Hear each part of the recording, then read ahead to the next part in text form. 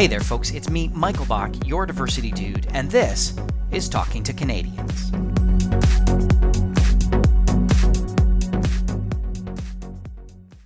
I have a really awesome job. One of the best parts, I think, is all the amazing people I meet and all the interesting projects I get to work on.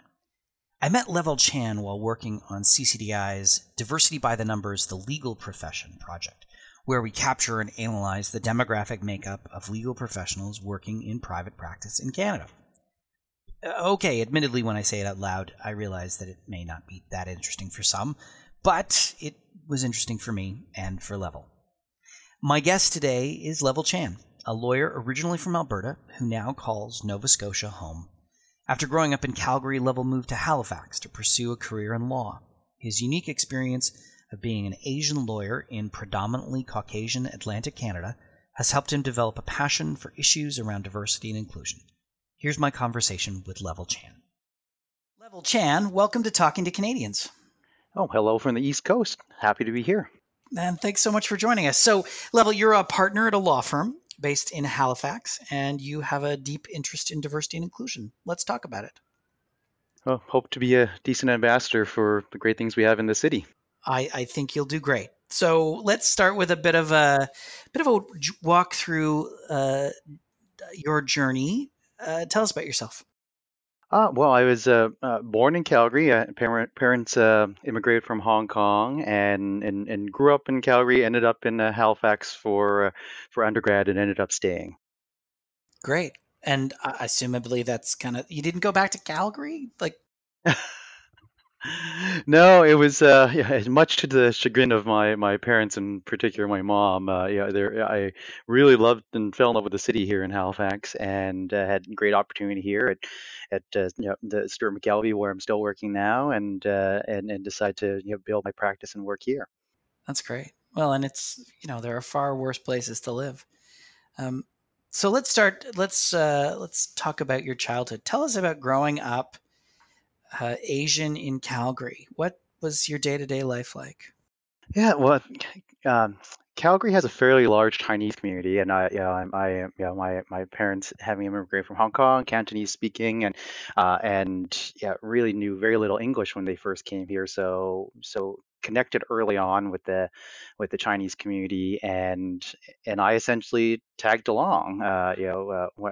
Went to them to kind of traditional activities from Chinese New Year to everything to do with food that is part of Chinese culture, and also kind of they would try to force me, or at least strongly encourage me, to take in some of those activities. I never took on Chinese school, but did learn a little kung fu and was decent at it back in the day. But it was very much a part of that day to day life, and even when going to school, that there is always a large Chinese population in the schools. I think then at that time it was about 10% of the city, so very much a prominent part of growing up in Calgary. Yeah, sure. It's a vibrant Chinese community in Calgary.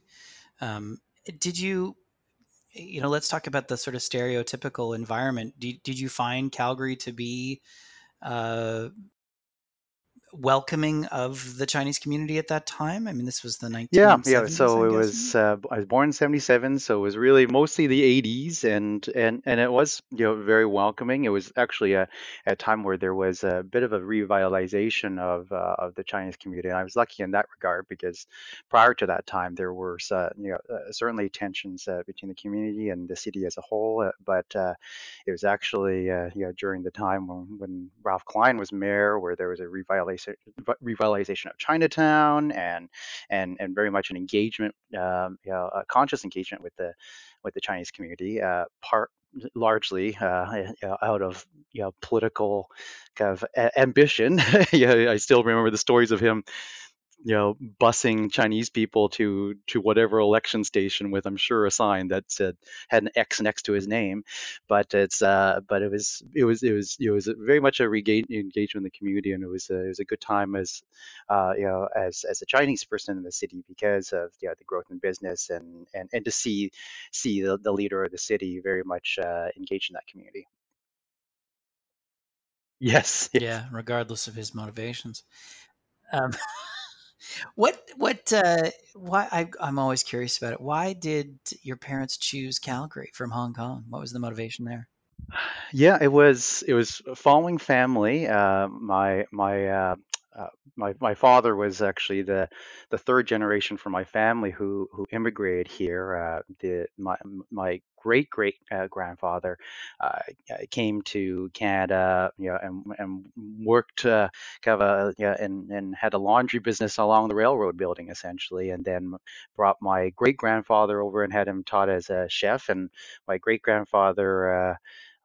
Spent a lot of his time in Calgary, Banff, Jasper, working in the hotels there, and then he brought my father over, and therefore also he also ended up in Alberta and at different times was in Banff, Jasper, Edmonton, and then ended up settling it down in Calgary in the restaurant industry there. Okay, so you have a long history in the Calgary area.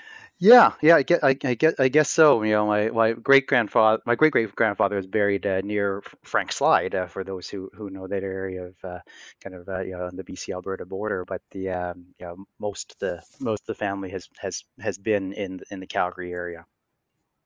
Okay. So, what did your parents do when they moved to Calgary? What line of work were they in? Yeah, well, my dad, as you know, went through the restaurant industry, starting, as the dishwasher, busboy, and moving up, from waiter, and then eventually learning to become a chef. And my mom was a seamstress by trade, so when she first came to the city, she worked at various places that were making different clothing, and those from Calgary, especially around the Olympics, will remember Sun Ice, the ski jackets, and she worked at Sun Ice at one point making those jackets, Okay, and right. but then eventually, when I was in I guess junior high is when my dad opened a restaurant that ended up becoming quite successful, and my mom worked full time there at the restaurant on the kind of the dining room front of the house area of the restaurant. Okay, all right.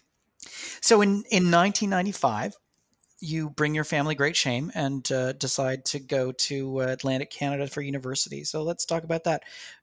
What was it like going to university in, let's just call it, it's a pretty white part of the country, as a person of Chinese heritage? Yeah, it was a change. Yeah, it was the first city that I lived in, and even really traveled to, that did not have some type of center for the Chinese community. Right. Traditionally, my father being a traditional Chinese person, wherever we traveled, whether it be Vancouver or London or San Francisco, New York, the first stop was always Chinatown, and just we had to eat, and this was Yes. the first city where there wasn't that. We ended up at the Chinatown restaurant at one point, but there's no Chinatown base to be in, and then and so that was an adjustment. But at the same time, one of the things that struck me was it was also you know a blank slate. I guess there was there were really no preconceptions and prejudices about being Chinese, which is something that certainly went through and growing up in Calgary, and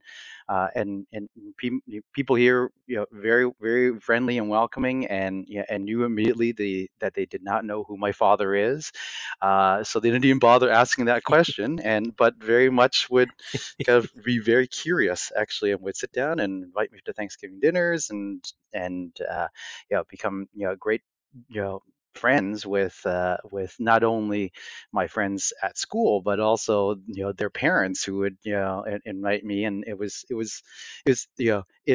was and I suspect they do that to everyone and all their friends, and but there was certainly a level of curiosity, questions about kind of level, what what's the story on your name, and they'd ask, kind of why my I have like two initials in my name. I use my Chinese name Yao Yan as my middle name, so there'd be kind of some some curiosity. But I found that it was actually it was actually, it was neat, and it was something that I found very refreshing, and probably was a big reason why I ended up staying.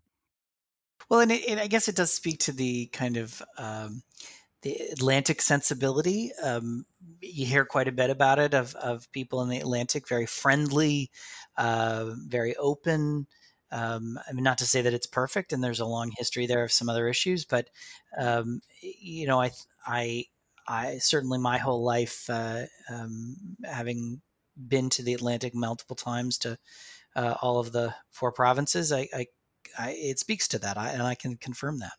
Yeah, yeah, absolutely. And it's sometimes, yeah, as you say, it can be friendly but not always welcoming. And yeah, everyone has busy lives and time with their own families. But yeah, I was lucky in terms of and maybe it was a large part of it was being at Dalhousie and yeah, having friends who were from all the Atlantic provinces as well as Ontario, and thus take making that first trip to Cape Breton and Glace Bay was incredibly welcoming in terms of that community, and same thing going to Hampton, New Brunswick. It was just where I was lucky in terms of the people who I met who were very very inviting and open and more than just friendly and very much welcoming in terms of me being the new person to Atlantic Canada. That's good to hear. Yeah. So you have a law degree, obviously, as a lawyer, but you also have a bachelor in arts in philosophy. What the heck was going Well, yeah, on there? I didn't know at that time that philosophy is actually the second most common undergraduate degree for law school. Political science is the most. Yeah, so it's Really? and I think sometimes it's because law becomes a default when are in those undergraduate studies. But for me it was I'd wanted to go to law school under since well really junior high school. I still remember actually doing the first presentation saying that I'd be a family lawyer.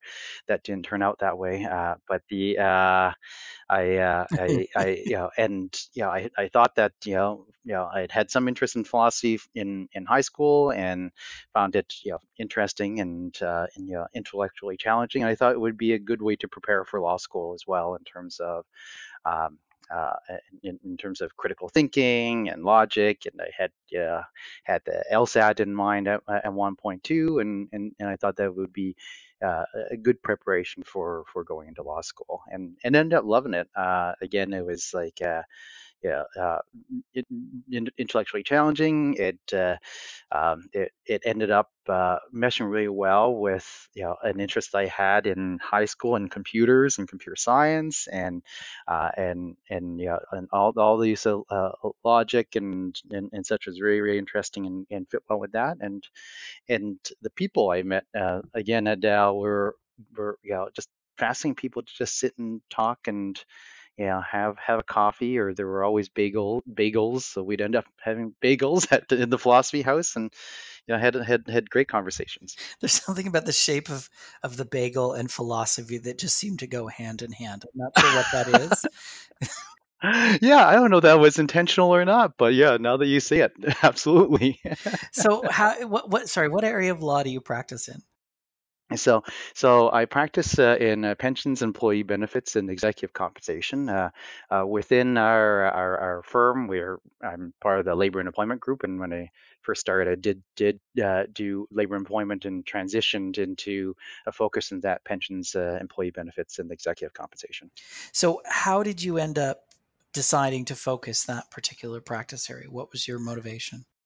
Yeah, it was largely kind of opportunity and then support from my mentors and partners here at the firm. At that time there was no one really focused in that practice. There were pockets of it in a number of different lawyers in each of our six offices really in the four provinces, and one of my principal when I was an Oracle clerk and mentor still, Brian Johnston, who's the labor employment partner, sat me down and suggested that this would be an area that would be an opportunity to build a practice in, and the firm uh, really supported me. Really, there were no pension and benefits courses in law school at that time, so I really knew nothing.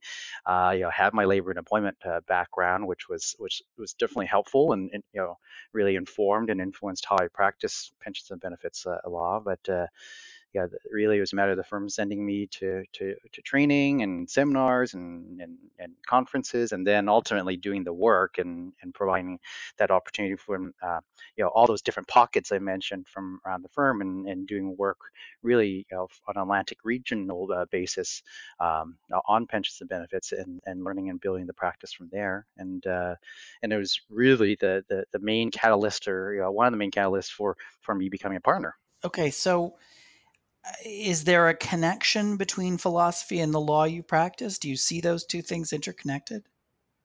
Yeah, I think like there is. Yeah, I've never thought of it that way, but certainly there is.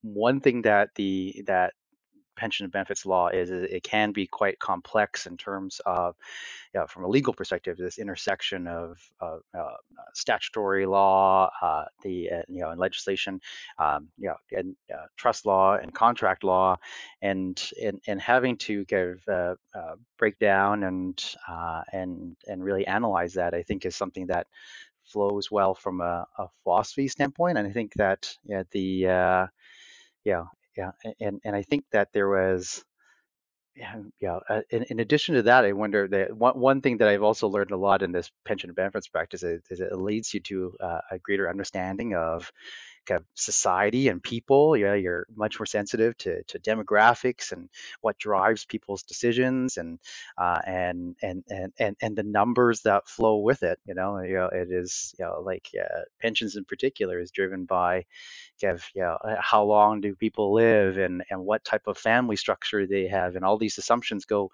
into this, like their spouse being a certain number of years younger than them, and I find it fascinating in terms of how it reflects kind of how people, and philosophy really is about kind of existence and people. And although I would never think of that connection, it's interesting that it's there in a number of different ways. Well, that's good. I feel like every parent who has a kid taking a philosophy degree just It is took a sigh useful. of It relief. is useful. Very much so. It still is. That's good. It's good. So, Level, let's talk about my favorite topic, diversity and inclusion. Why does diversity and inclusion and equity matter to you?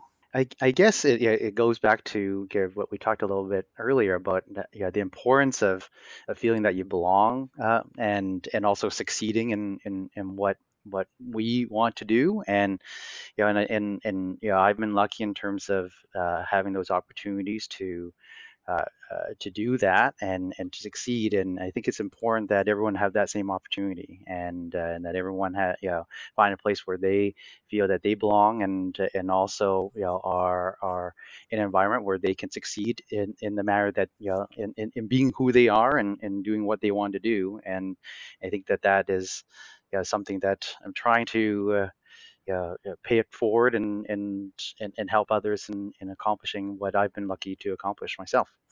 Yeah, and let's have an honest thought and say the profession of law has well, they're a little late to the party on this in comparison to some other industries. Why do you think that is? Why do you think that's what the barrier has been? Yeah, it's it's an interesting question. I agree with you, and absolutely in terms of the profession of law being behind.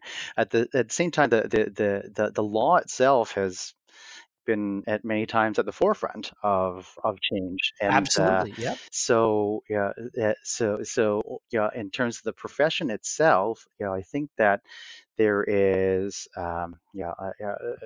certainly, like, I think many professions there is, resistance to change, and whether it be through, how we regulate our profession or how we operate, our law firms and the other legal organizations, the focus usually is not on, diversity inclusion, and not on,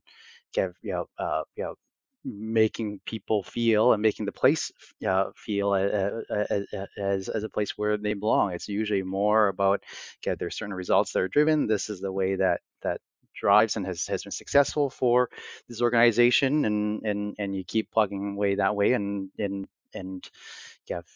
there's not a lot of attention given at times to recognizing that there are different ways to do things. And I think that's, that is, throughout the legal profession, right up to our regular, right down to the individual practices that we have, and that, as a result, it results in a kind of very much a resistance to doing things better on diversity and inclusion. Right. Yeah. Um, do you think there's? I mean, I probably this is maybe a redundant question, but do you think there's more to do? Yeah, oh, absolutely, absolutely. Like there, well, as you noted, we are behind, and continue to be behind, and there's a lot that, needs to be done, and should be done with respect to advancing diversity and inclusion. What do you think needs to be the priority in this area?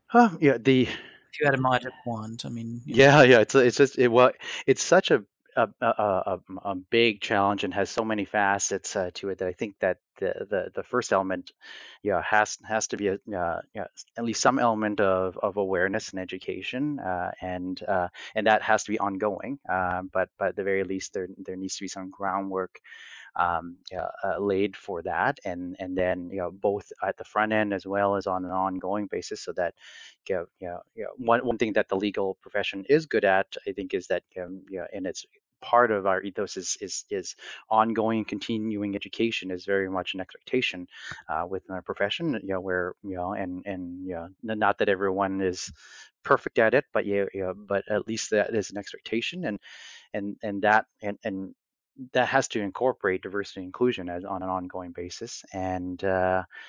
and then from there, yeah because, of those kind of, tendencies to do things as we always have done, because they've been successful for us in the ways that kind of, matter for many people. I think that that we have to be a little bit more creative as organizations, and as a profession as a whole, to find ways to force us to think about diversity inclusion and do things about diversity inclusion. There is, okay, I think from a legal organization standpoint, there should be mandated, and we're moving forward with it in Nova Scotia, to make sure that there, are equity, equality, diversity, inclusion plans in legal organizations, and that there is regular measurement and benchmarking on those plans, to make sure that, we know where we are, and measuring what measures are successful, and initiatives are pushing the needle forward, and that means also, you know using the stick, I guess, in some ways, or at least the motivation in terms of the regulation, to encourage that, and then in turn have that permeate into kind of the everyday, so that, Kevin, in the same way that kind of businesses think about their budgets and the bottom line, they should also be thinking about diversity and inclusion, and that can be done by, a variety of different ways. Yeah, there's the organizational level, but even just on the micro level, we saw in the judicial appointment process how just even having some questions about diversity and inclusion for people who want to become judges, to and, where they have to answer some questions about diversity and inclusion, has driven greater awareness and importance of that. And I think that maybe we can do that on really numerous levels in the day-to-day practice of the profession as well. Mhm. So clearly, you have a big passion around diversity and inclusion, demonstrated through some of your volunteer work. what volunteer experience are you most proud of? Well, I'd say you're really the one that connected me to CCDI, which is the Oh, I love it. Good. Good answer. the CBA Equality Committee. When yeah, and yeah, I'll credit first my partner, Sherry Conlon, who yeah, suggested that I attend a meeting of that group while when she couldn't as the Nova Scotia Equity Committee chair, and yeah, connecting with that group. The inspiration and the energy in that group really set me on the path in doing diversity inclusion work. At that time, notwithstanding how I'd grown up and the challenges and experiences that I'd gone through.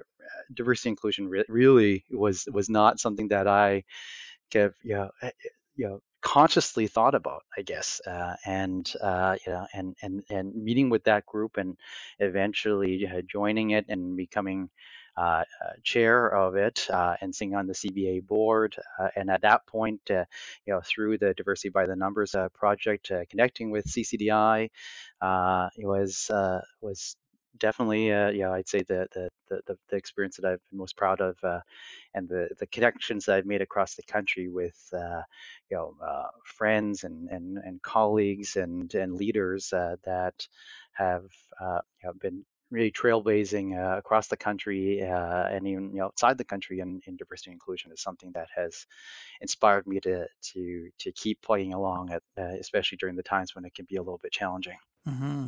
So I think the obvious question that someone's going to have as a consequence of what you just said is, you're a man of Chinese descent. Why, are you not thinking about diversity all the time? Like, why is that not, Yeah, the top of like mind? and I guess it goes back to how I was raised in a way where coming to Canada, and I mentioned that it's very much brought along with my parents to the Chinese community, but they put a very, very conscious effort into making sure that I had experiences outside the Chinese community, and was really driven to do everything possible, right down to moving into school districts and such to get into the right schools to get experiences to be successful in Canada ultimately, and do more than what they were able to do, and go to university and get a profession, and so at the same time I was like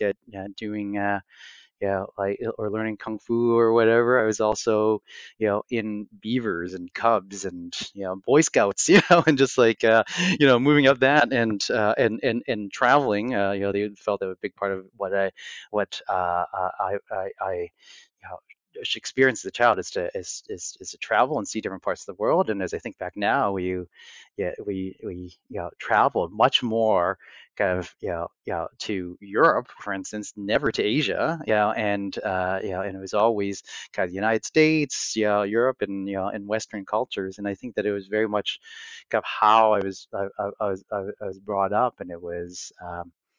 And so I became very comfortable in that, and therefore the focus always was very much in kind of succeeding in the society that I had kind of grown up in, and it was all about working hard. It was all about getting those different experiences in, and it was not about kind of there wasn't that concern about diversity and inclusion, and it's weird when I think back, and I remember the conversations I had with my dad, and it didn't have a second thought or whatever when he'd say a word like discrimination, and that was the biggest English word he knew, and it's not until kind of afterwards when I thought, wow, like why is that? And it's because and why that was not a concern for me. It's because they worked so very hard for me to not have to and not experience any of the challenges that and struggles that they had, and that's a big part of kind of how I've been able to be successful, I think. So, what is one thing that you wish that Canadians more broadly understood about the law? I think that it would be that it affects them, and that they have a role in it. It's there is yeah, there is a tendency for all of us, I think, to focus on what affects our day to day, and that's natural, and the law doesn't necessarily um, do that until we have some type of conflict with the law, within the law, whether it be as simple as fighting that speeding ticket versus having a landlord tenant dispute, or having to deal with a will or a loss in the family where suddenly you have you know you're forced to face the law and deal within the law. But what I'd love for Canadians to understand is that it affects them day to day, and many do, and many are working very very hard at it, and but I think that more need to do so,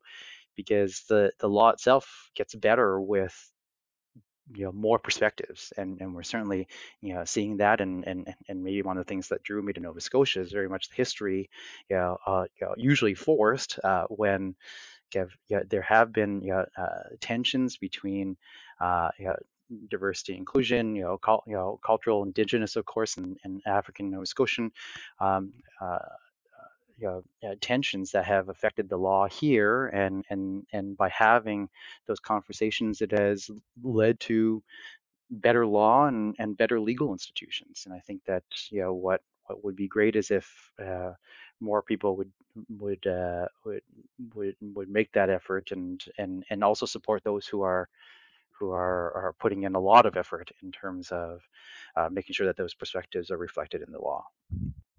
Would you have any advice for young people considering a career in law, particularly, you know, students of color, and even more so thinking about the Atlantic as a destination? What would you say to them? Yeah, well, there is I guess at the front end, first of all, is I do always say to students that they should go into it, into the laws with a reason that they enjoy, and they want to do it. We yeah, I think that in my experience, the challenges often come first with the students who go into law as a default, and because they have that philosophy degree that they don't know what else to do with, yeah, and they figure this is a fit. And I think that is the first thing I always tell students, to make sure that they've identified, and it will change. Like it's life is not static, and what drives us and energizes us is doesn't stay the same over the course of our career. But when you start, you want to have something that you're building towards, and then and then I think that goal then helps in terms of identifying, as a person of color, or as a woman, or indigenous person, to then you know build the experience and the work, and the network and supports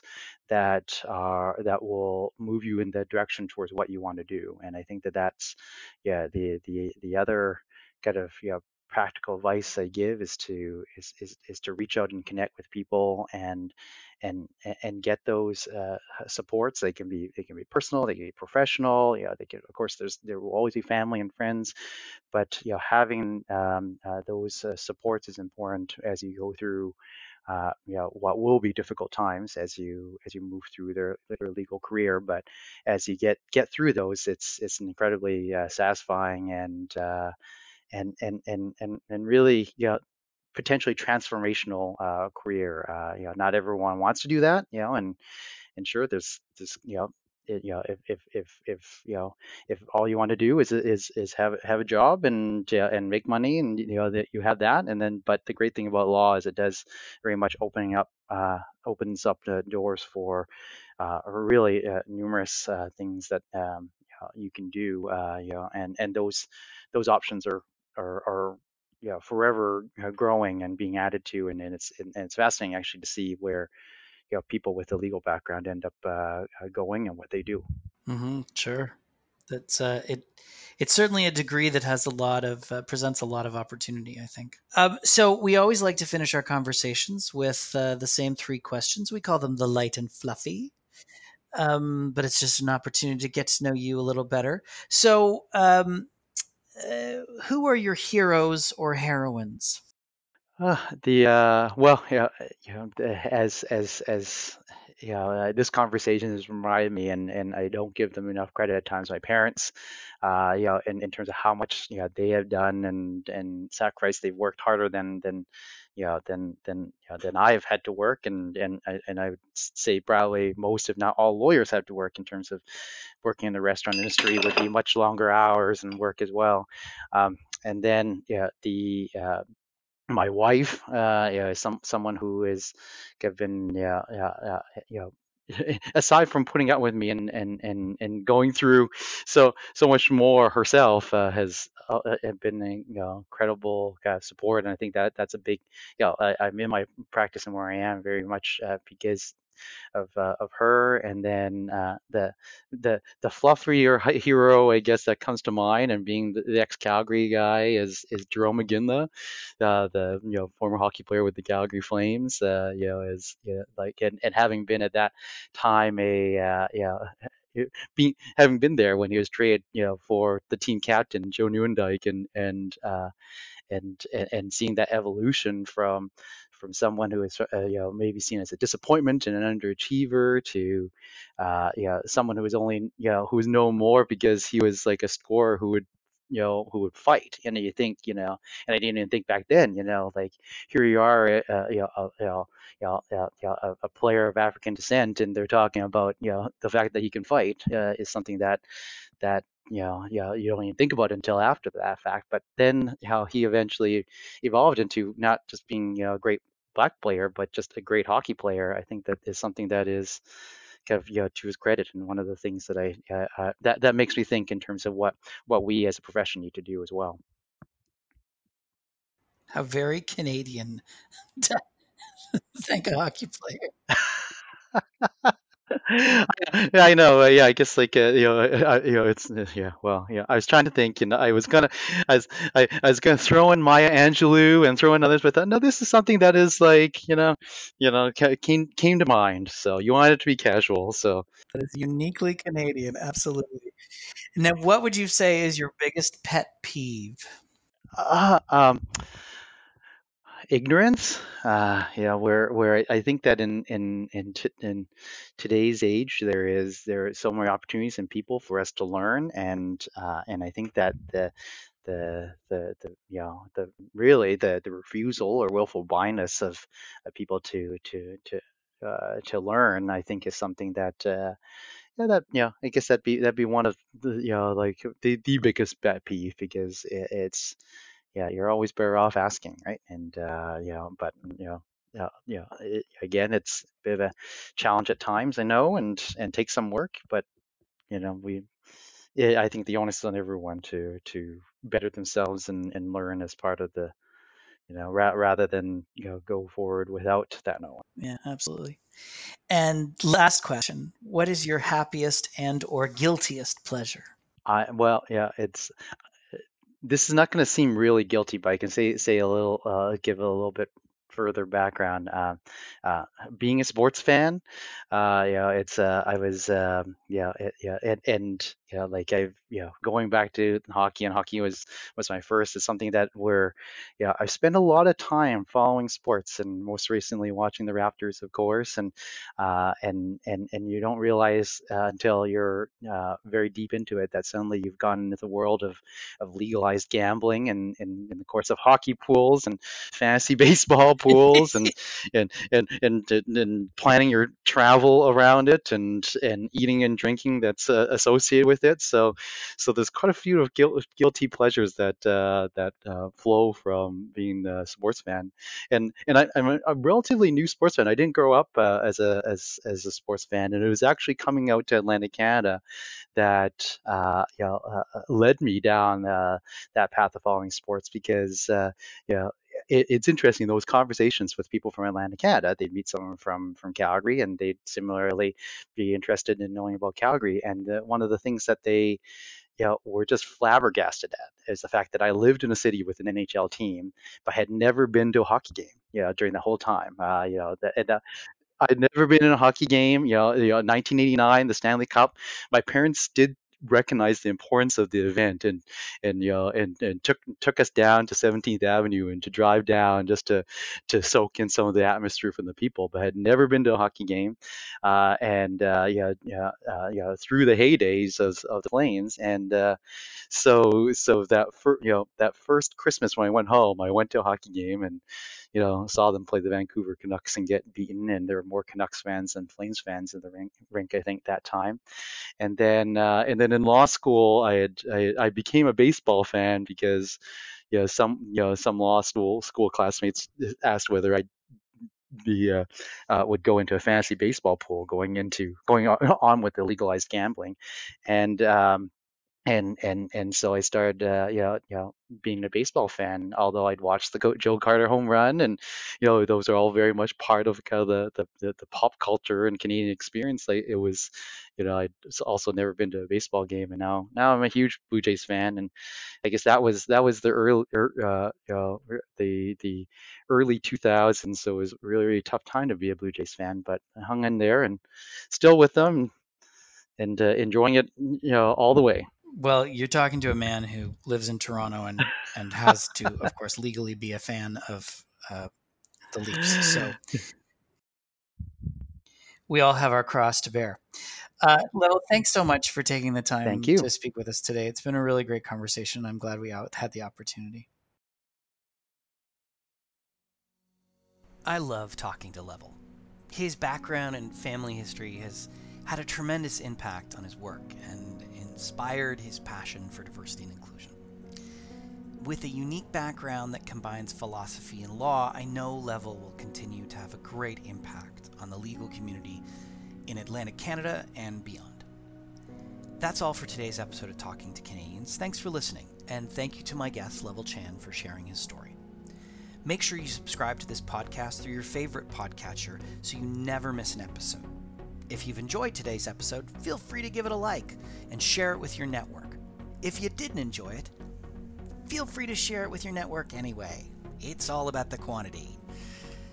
Connect with us through social media. We are at CCDI Social, and don't forget to stay up to date with everything CCDI is doing by visiting our website at ccdi.ca. Thanks again, and I'll be talking with you again soon, Canada.